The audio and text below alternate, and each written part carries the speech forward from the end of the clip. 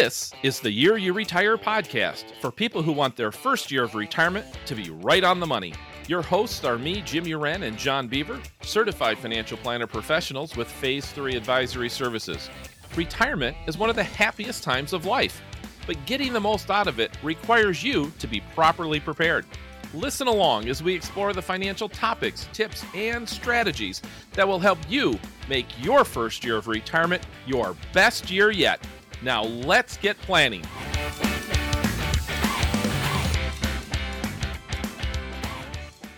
How can I earn more on my short-term savings?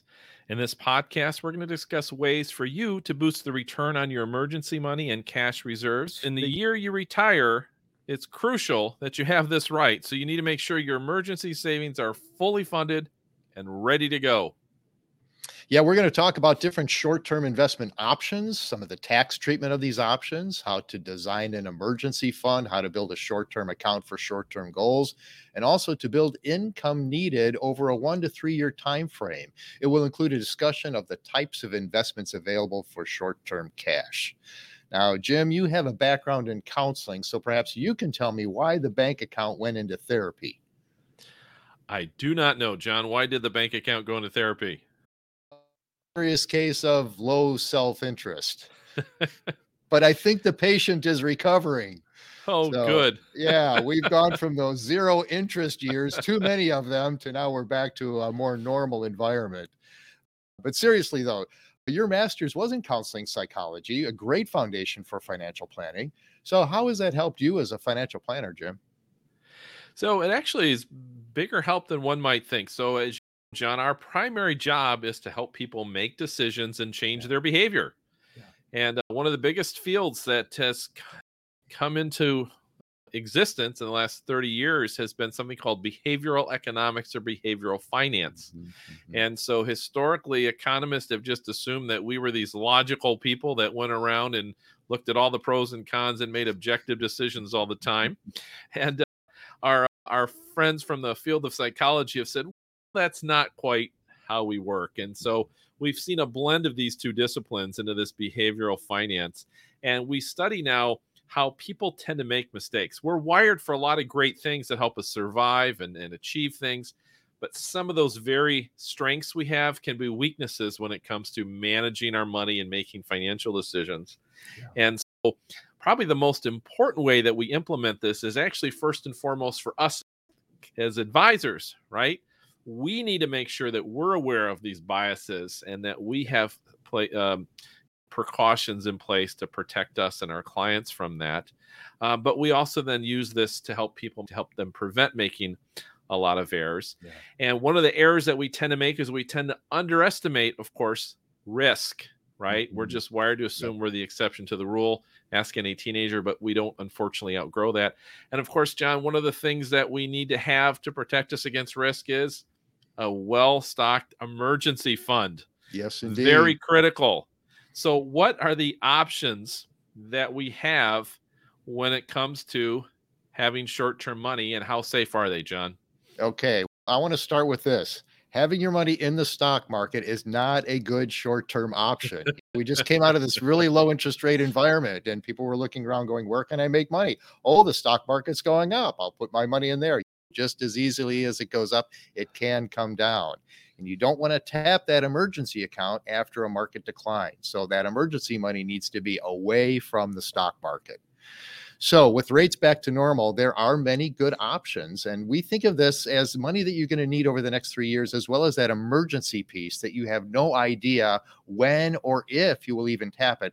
But if you need to, we certainly wouldn't want it to be during a market downturn and have that money in the market. So it needs to be in a safe place. So some of the options, one we all think about, the bank, and now it really is an option that we are getting interest again. Mm-hmm. Credit unions, what are called brokered CDs. So you can buy a CD directly at the bank walking in the front door, or you can come through the back door in a brokered CD and buy a CD inside your brokerage account.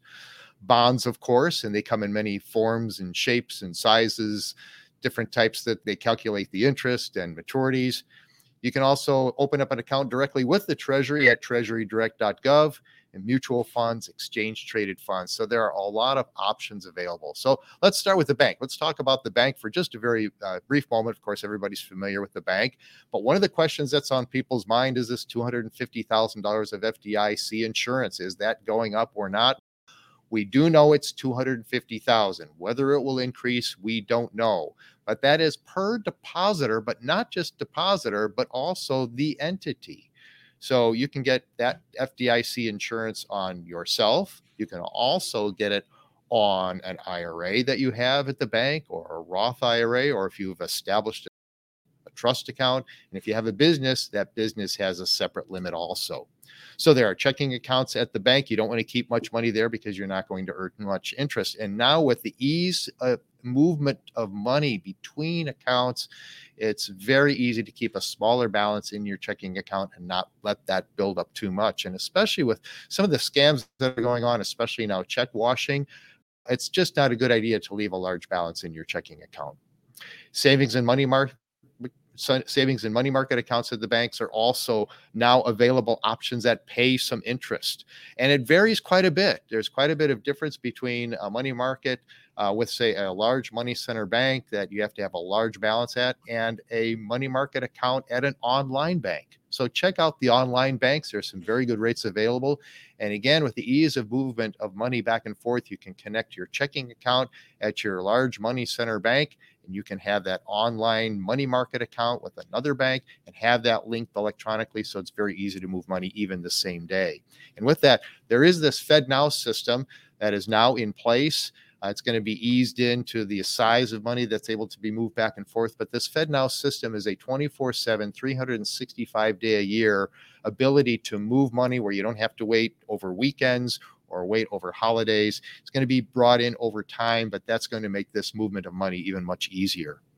CDs are also viable options at the bank. A CD is a certificate of deposit. And so with a CD, you have a particular maturity. You can break the CD prior to maturity. If you need to access the money, you will give up perhaps 3 months worth of interest, which is really not that big of a deal. And with that CD, you can get a higher rate of return than typically you can achieve inside the money market or savings account at the bank. Credit unions are another option. You were going to say something, Jim.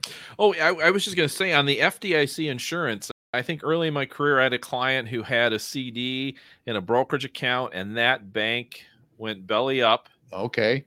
And I was amazed how quickly the FDIC stepped in and the client got their money back. And even in this recent Silicon Valley Bank, we've talked about FDIC insurance, but this isn't some bureaucratic thing where then you got to apply and fill out paperwork, and 2 years later you get your money back. I'm amazed. They're really good. Those folks at even Silicon Valley Bank, they had their money. It was like the next day.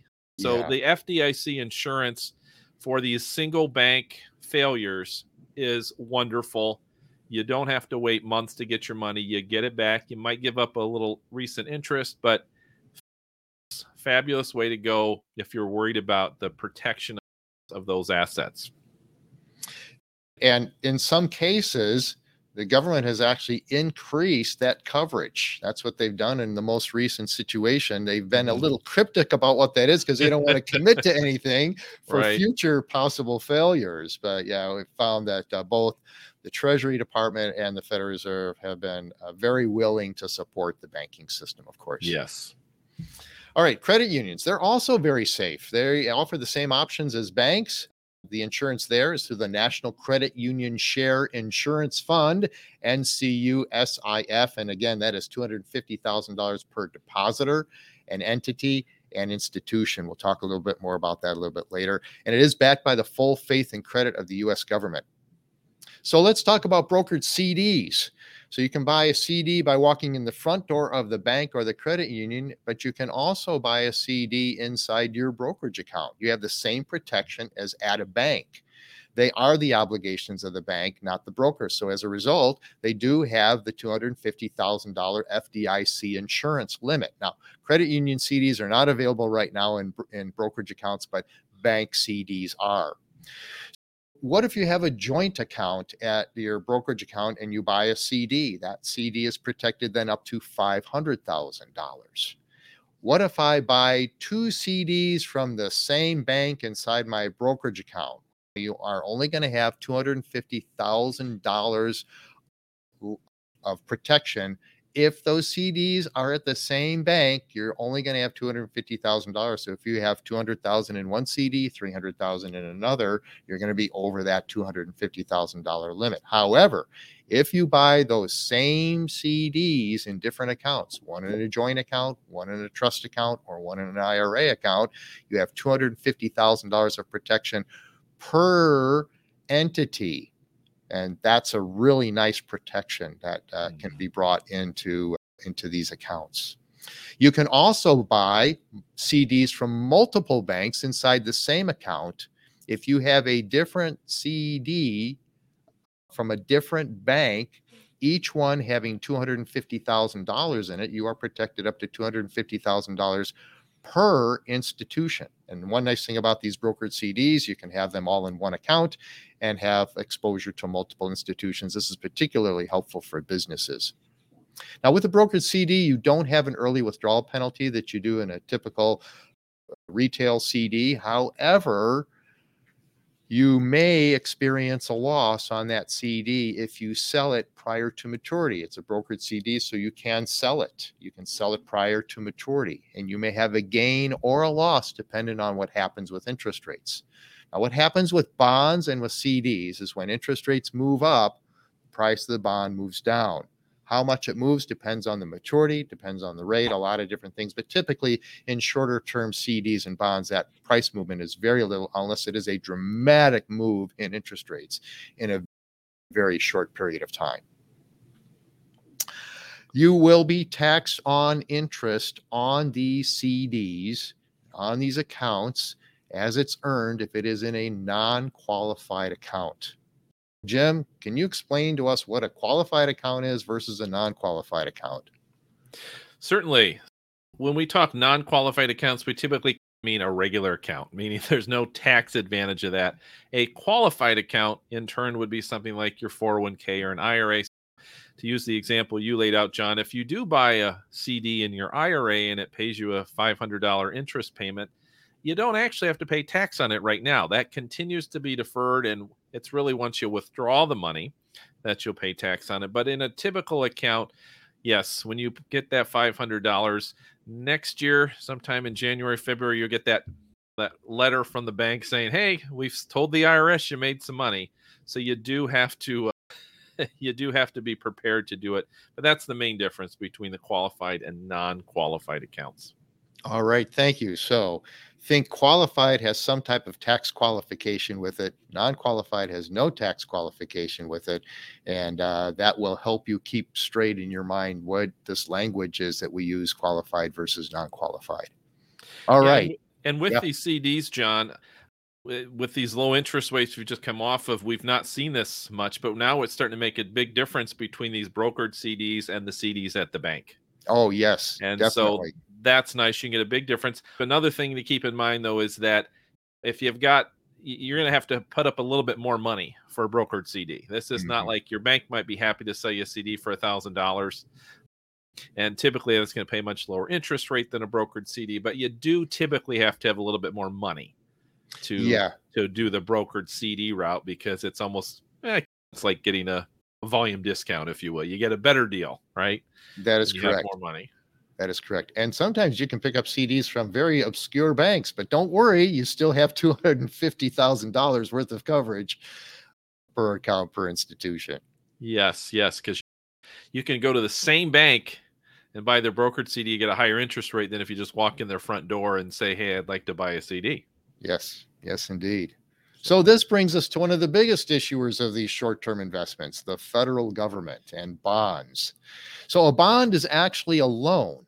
And so you could loan your money to the U.S. government. You could loan your money to your state. You could loan your money to your local government. Those would be municipal bonds to the state and your local governments. There are also corporate bonds where you're loaning money to the corporation. So a bond is nothing more than a loan. That bond comes with an interest rate. That interest rate may be fixed or it may be a variable rate. So if you think interest rates are going to move up, you might want to buy one of those that has a variable rate with it.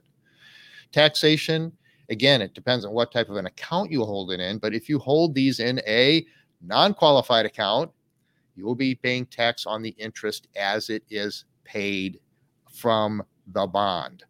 Not accumulated, but paid. So there's something in our industry with bonds that you take a look on your little statement, you see a little something about accrued interest.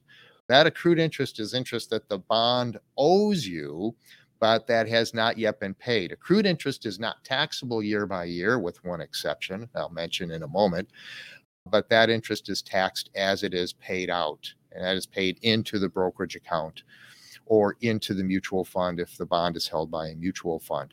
Now, generally, federal government and agency bonds are generally exempt from state and local taxes, whereas municipal bonds are generally free from federal tax. State taxation does vary state by state, and there are some municipal bonds that actually are not free from federal taxation. We won't go into the details of that for this particular discussion, maybe in a later broadcast. So we also need to think about the maturity or the duration of this bond. So again, I referred to this earlier, that the longer the period of time that the bond is going to be out there until it's due, that duration of the bond until it matures, the more variability you can have in the price of the bond, because these bonds are priced on a daily basis. And that pricing is a market value adjustment. And this is actually one of the things that can get banks into trouble. If they have a portfolio of longer term bonds and all of a sudden interest rates go up, the value of those bonds can actually go down. And that's actually what happened in the 2023 situation with Signature Bank and First Republic Bank and some of the other banks. They all experienced it to some degree. It's just how they managed the situation. So let's talk about OID, which is this accrued interest on a bond that pays no interest, what's called a zero coupon bond. So a zero coupon bond is a bond that doesn't pay out any current interest. You buy that bond at a discount, a deep discount, and that bond will grow over time until it eventually matures, and that maturity value is on the date that it matures, and you get the full value of the bond.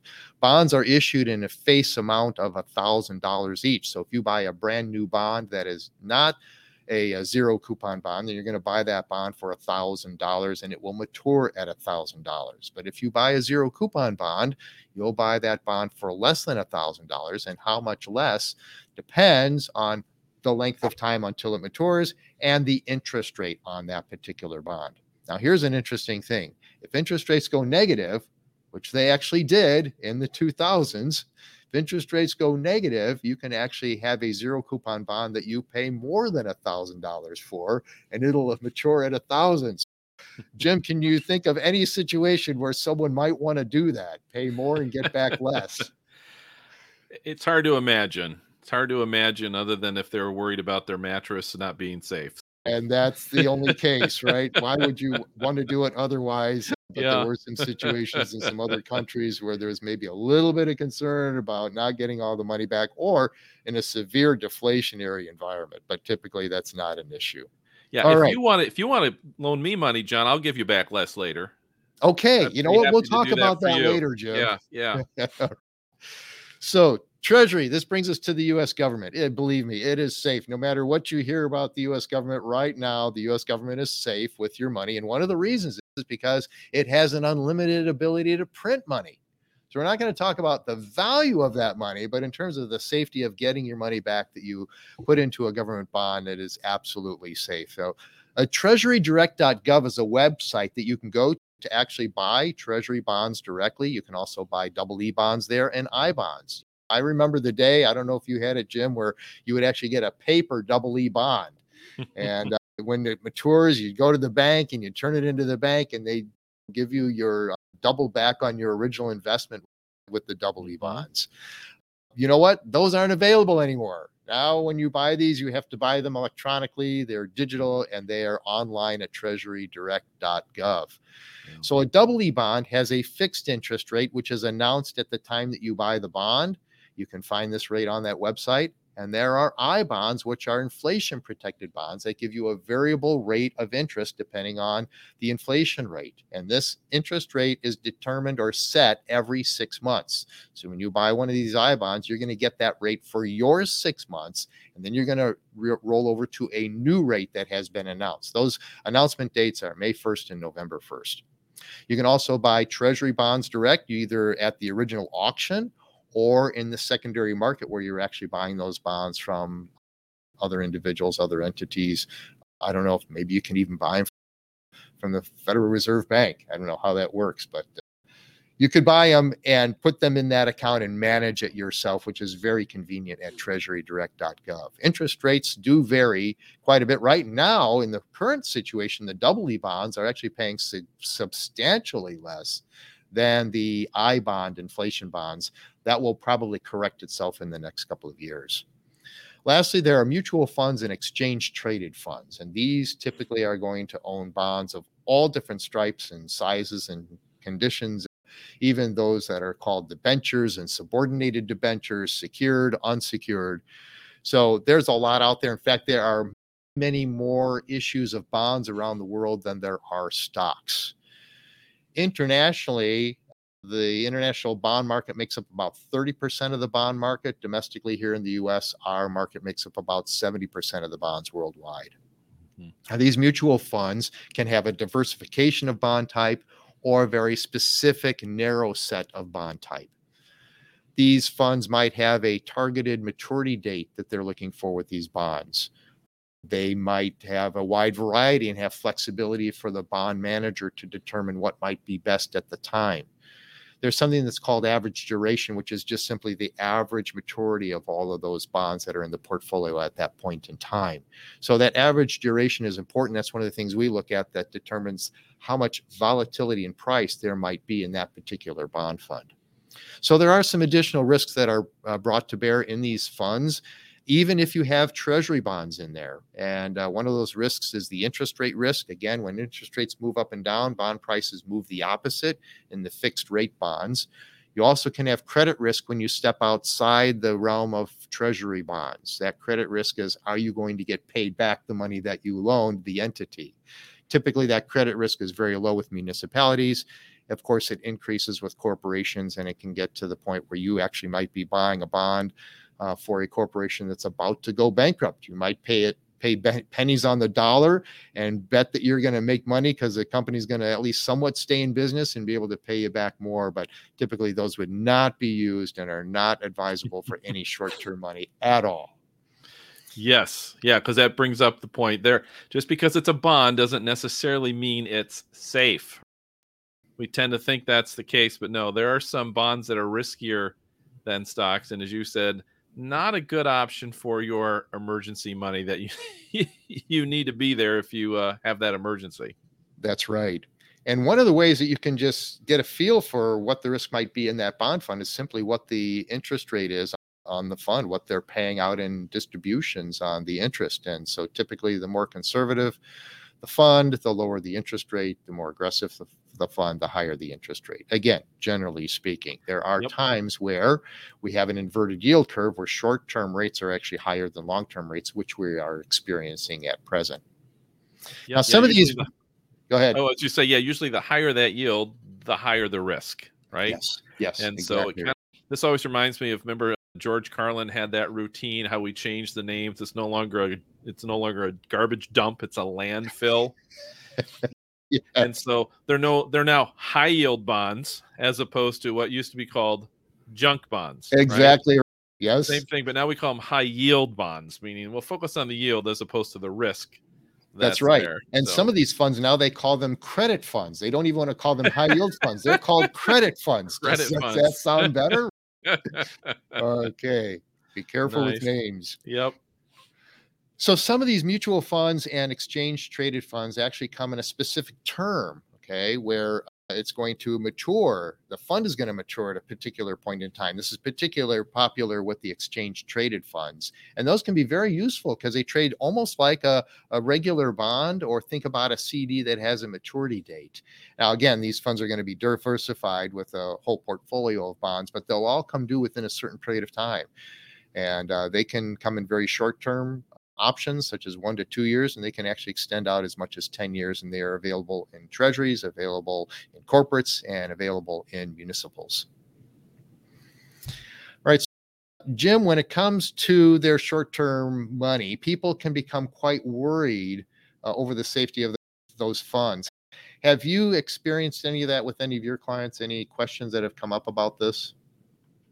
Yeah, certainly this is always a concern. People are concerned the last 20, 25 years. There's certainly been in the news, even as of late, concerns about banking failures and other concerns we might have. What do you think, John? What should we be thinking about when it comes to these risks? Yeah, and with these risks, it's easy to poke fun at the banks, right? We've talked about them maybe paying lower interest rates. Oh, there's bank failures, and you want to be careful. We have to be careful with this because really banks play in a very important role, and banks are extremely safe because of the FDIC insurance protection. Yeah, above the FDIC insurance protection, then you have to really take a look at the quality of the bank. But imagine where we would be without banks. Yeah. Right? It's that old phrase, money makes the world go around. We need the banks to actually get that movement of the money. So they play an extremely important role. And so this is an important part of the discussion because people do at times become quite concerned about the safety of their money in the banking system. Again, there is a difference between the banking system and the bond system. In bonds, we have additional risks we have to take a look at. But in the banking system, there's quite a bit of safety. And there have been several banking crises and failures over the years, including back to 1907. And what happened in 1907 is there was actually excess speculation that the banks got involved in. And that excess speculation did result in real losses because there was no FDIC insurance protection in 1907. So, quiz. How many bank failures have there been so far in this century? Since 2000. Jim, Wow. any guesses? None. I have no idea. That's a good question. So audience, lock in your answer. So here we go. According to the FDIC, now this is from 2001, from the FDIC, 2001 to the middle of 2023, there have been 564 bank failures. Wow. Now, of course, we think of the Great Depression as one of the worst, right? That was actually the worst of the 29th century and far beyond anything that we see in the 20th century, anything that we've seen in the 21st century. And we all think of the movie It's a Wonderful Life and George Bailey and everything that happened there. That was actually a run on the bank. The money was there except for the $8,000, right? That Mr. Potter got involved in and hiding that money. But apart from that, the money was there. It's just, as George said, the money's in your house and it's in your house and it's in your house. Mm-hmm. And so what it was, everybody wanted their money back at the same time. And that's typically what leads to the bank failure. So these are nothing new. There are systems in place to deal with them. And it's interesting to note that there's been no major U.S. bank failure after the Great Depression until 1984. And those from Chicago might remember this. It was Continental Illinois here in Chicago that failed in 1984. Pretty large failure at the time. And then after that, we had the savings and loan crisis of the 1980s. And then, of course, we also had the most recent situation here with the financial crisis in 2008. So these things tend to come in waves, and there have actually been 3 waves that have had this bunching together of these bank failures. Typically, we look at maybe about 5 to 10 closures is what we would have in a typical year. The Federal Reserve has gotten a little bit more involved in trying to stem the tide of these failures, and that's because they can provide liquidity to a bank that may be experiencing a run. But sometimes they actually just come to the rescue, and this happened in 1998. This is the first time that the Federal Reserve actually did this and actually rescued a bank that was actually several banks that were going to fail. There was a major hedge fund called Long-Term Capital Management that was put together by a bunch of PhDs that had a could not lose currency trading system. And guess what? It lost. There was a black swan event, and they ended up with losses that they never anticipated they could have ever had. It worked out to be an $80 billion loss for the banking system, but the Federal Reserve did step to the plate in order to rescue that situation and then change some of the rules. 2008, financial crisis saw the largest failure to date, and that was Washington Mutual. That was a $300 billion loss. But you know what, Jim? Every one of the depositors that was up to the FDIC insurance limit was made whole, even those depositors over the FDIC insurance limit. Not much we have to worry about in the banking system. All right. Let's go back to this FDIC insurance limit that is there at $250,000. Remember, this is per person, per ownership category, and per institution.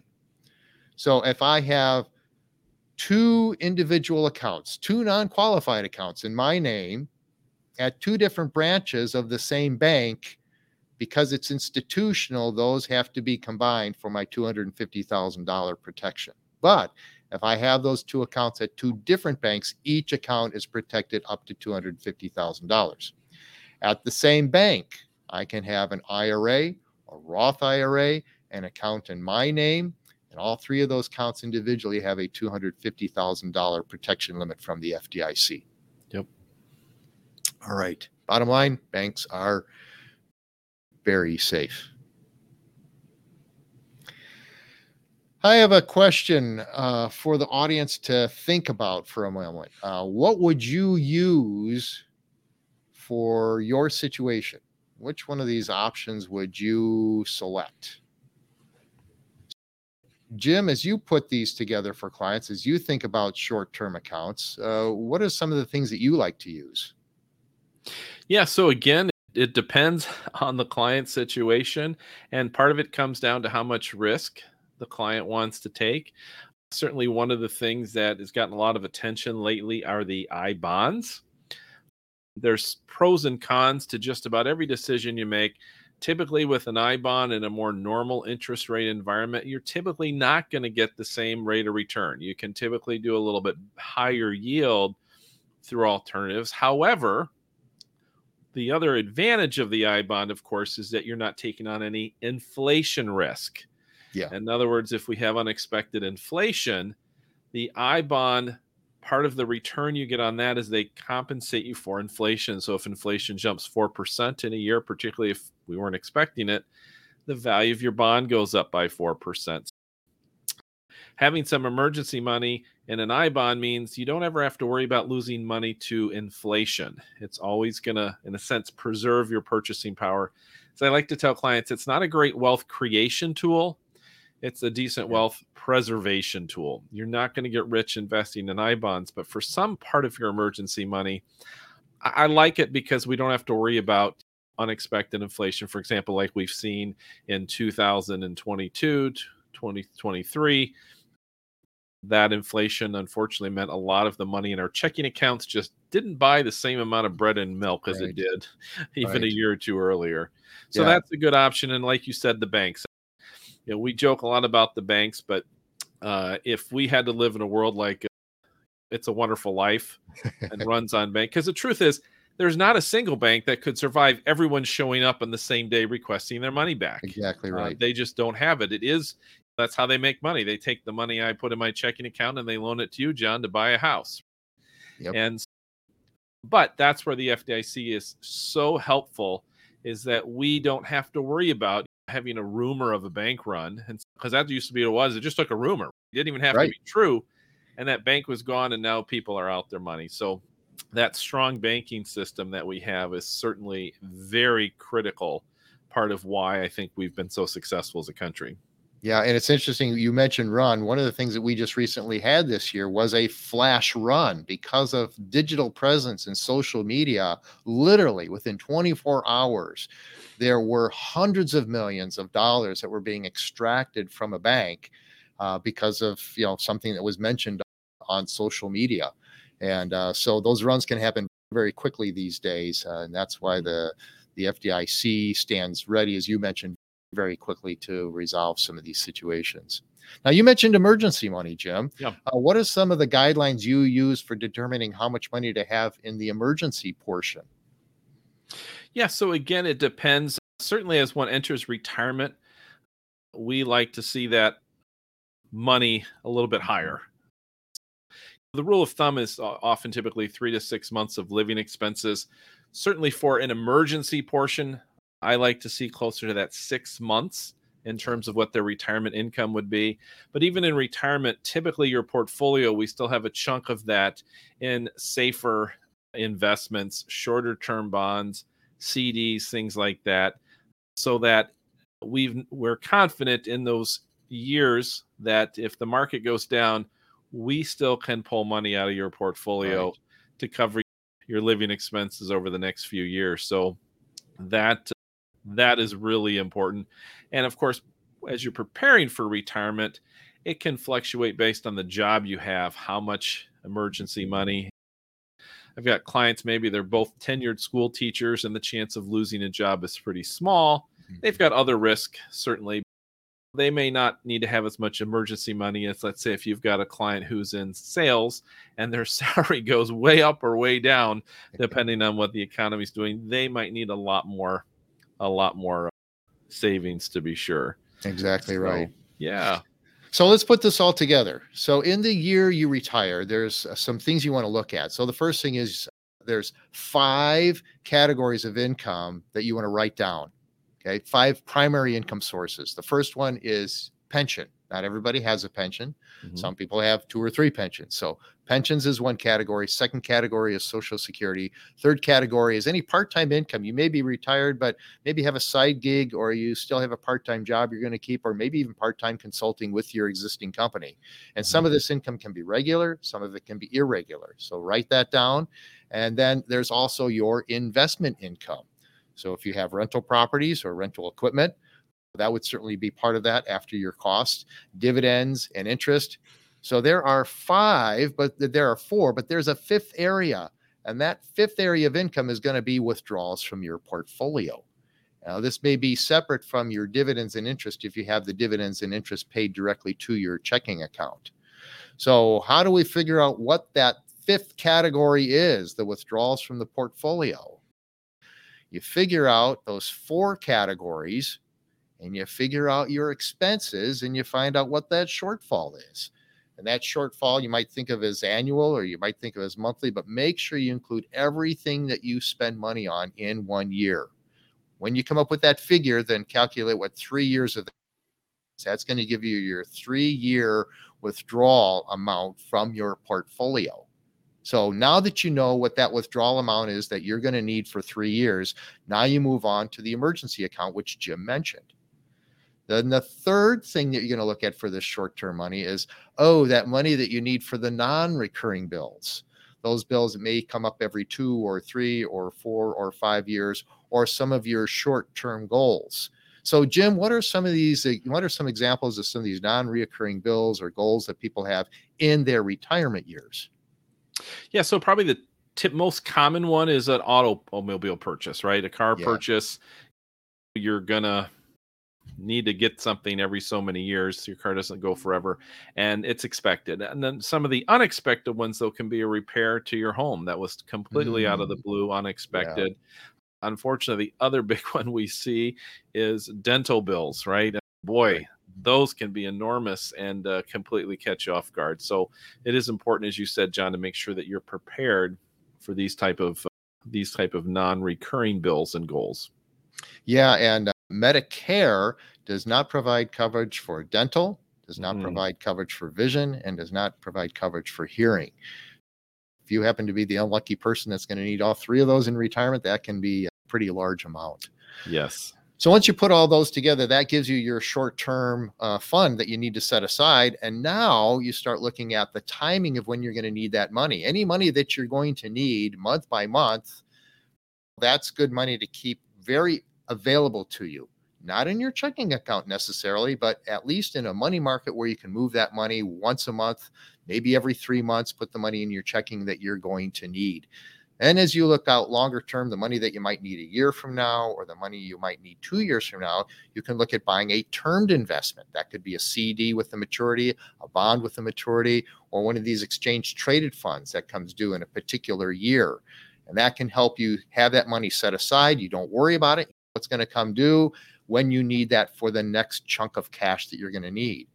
It's a little more challenging, though, when we're talking about emergency money, because emergency money, you may never need it for the rest of your life, but you might need it next month, right? So what do we do with that? Well, that's where actually some of these bond mutual funds can actually be helpful, where we let the bond manager choose the right mix of treasuries and corporates, but we can actually look at a targeted maturity or a targeted time frame of bonds that they're buying. For example, there are short-term bond funds that just target short-term bonds that come due in perhaps 3 months, or bonds that come due in 6 months, or bonds that might have an average maturity of the next year. So they might have a mix of very short-term and maybe some 2 and 3 year termed bonds in there.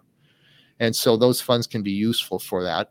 Some people still like to have the money in a CD or a bond that they know this is going to come due a year from now, and I'm just going to roll it every year. And if I have to break it early, I have to break it early. Again, the penalties for early breakage on these short-term bonds and CDs is really quite small, whether it be a market value adjustment or losing some of the interest.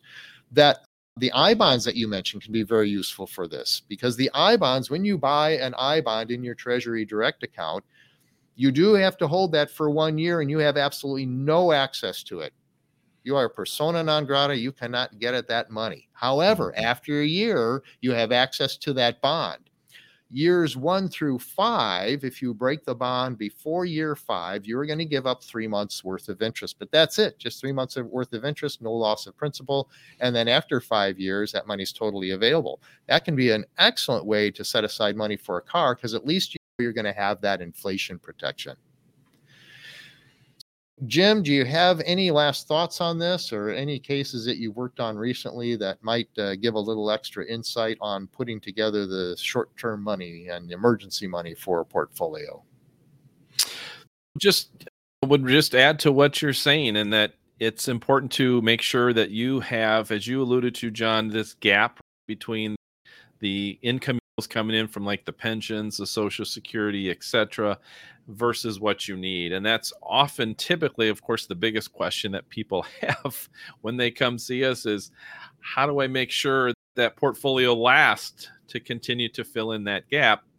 And then making sure that when we do have the right short-term money, that it is accessible to us.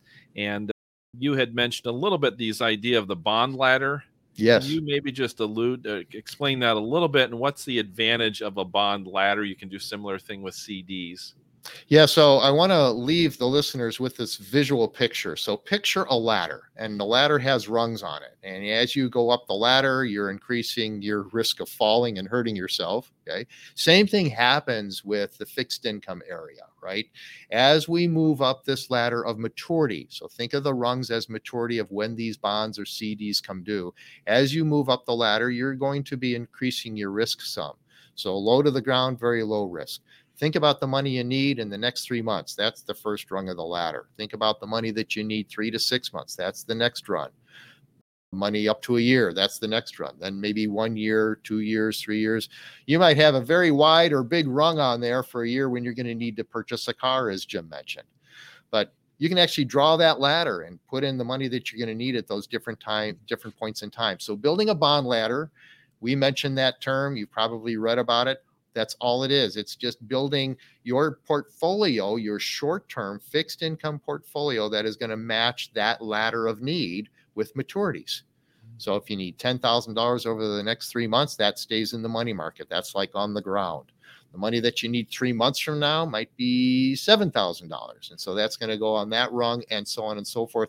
And then you buy CDs or bonds or funds that match those maturities.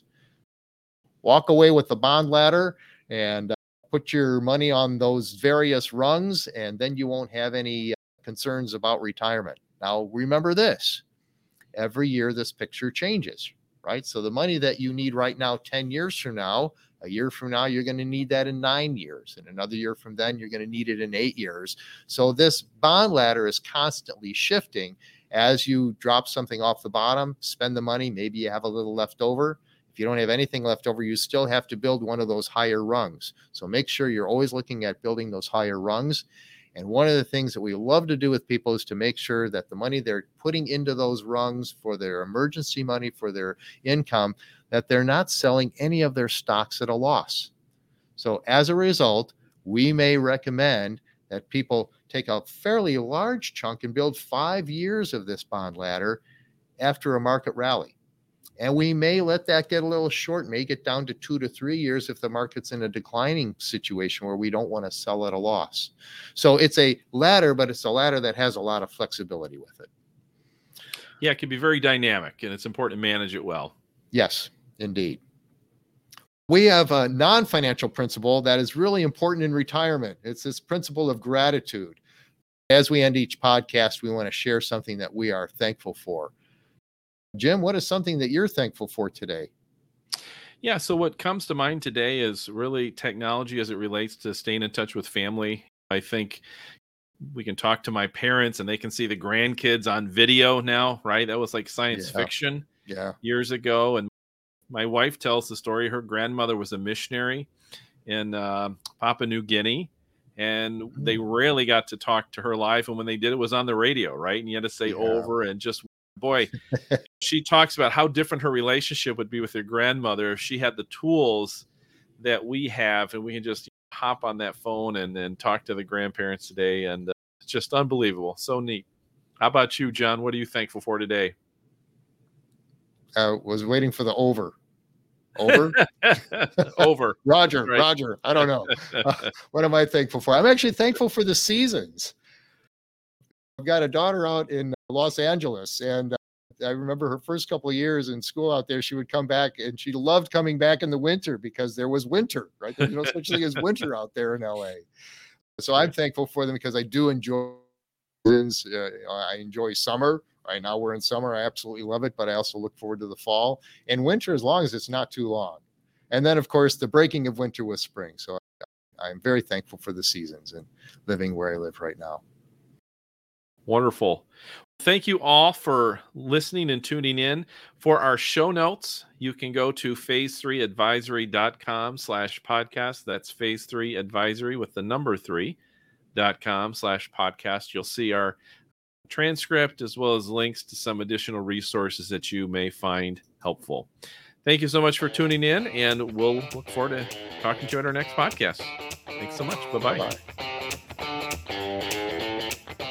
The views expressed in this podcast are not necessarily the opinions of Phase 3 Advisory Services and should not be construed directly or indirectly as an offer to buy or sell any securities or services mentioned herein. Unless otherwise specified, show guests are not securities licensed or affiliated with Phase 3 Advisory Services or Osaic Wealth. Investing is subject to risks, including loss of principal invested. Past performance is not a guarantee of future results. No strategy can assure a profit nor protect against loss. Please note that individual situations can vary. Therefore, the information should only be relied upon when coordinated with individual professional advice. Securities offered through Osaic Wealth, Inc., member FINRA SIPC. Additional insurance and investment advisory services offered through Phase 3 Advisory Services Limited, a registered investment advisor.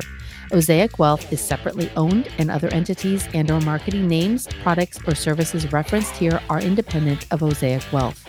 Phase 3 Advisory Services is located at 1110 Wesley Cook Road, Suite 265 in Buffalo Grove, Illinois, 60089. Our phone number is 847-520-5545. For additional information, visit our website at phase3advisory.com.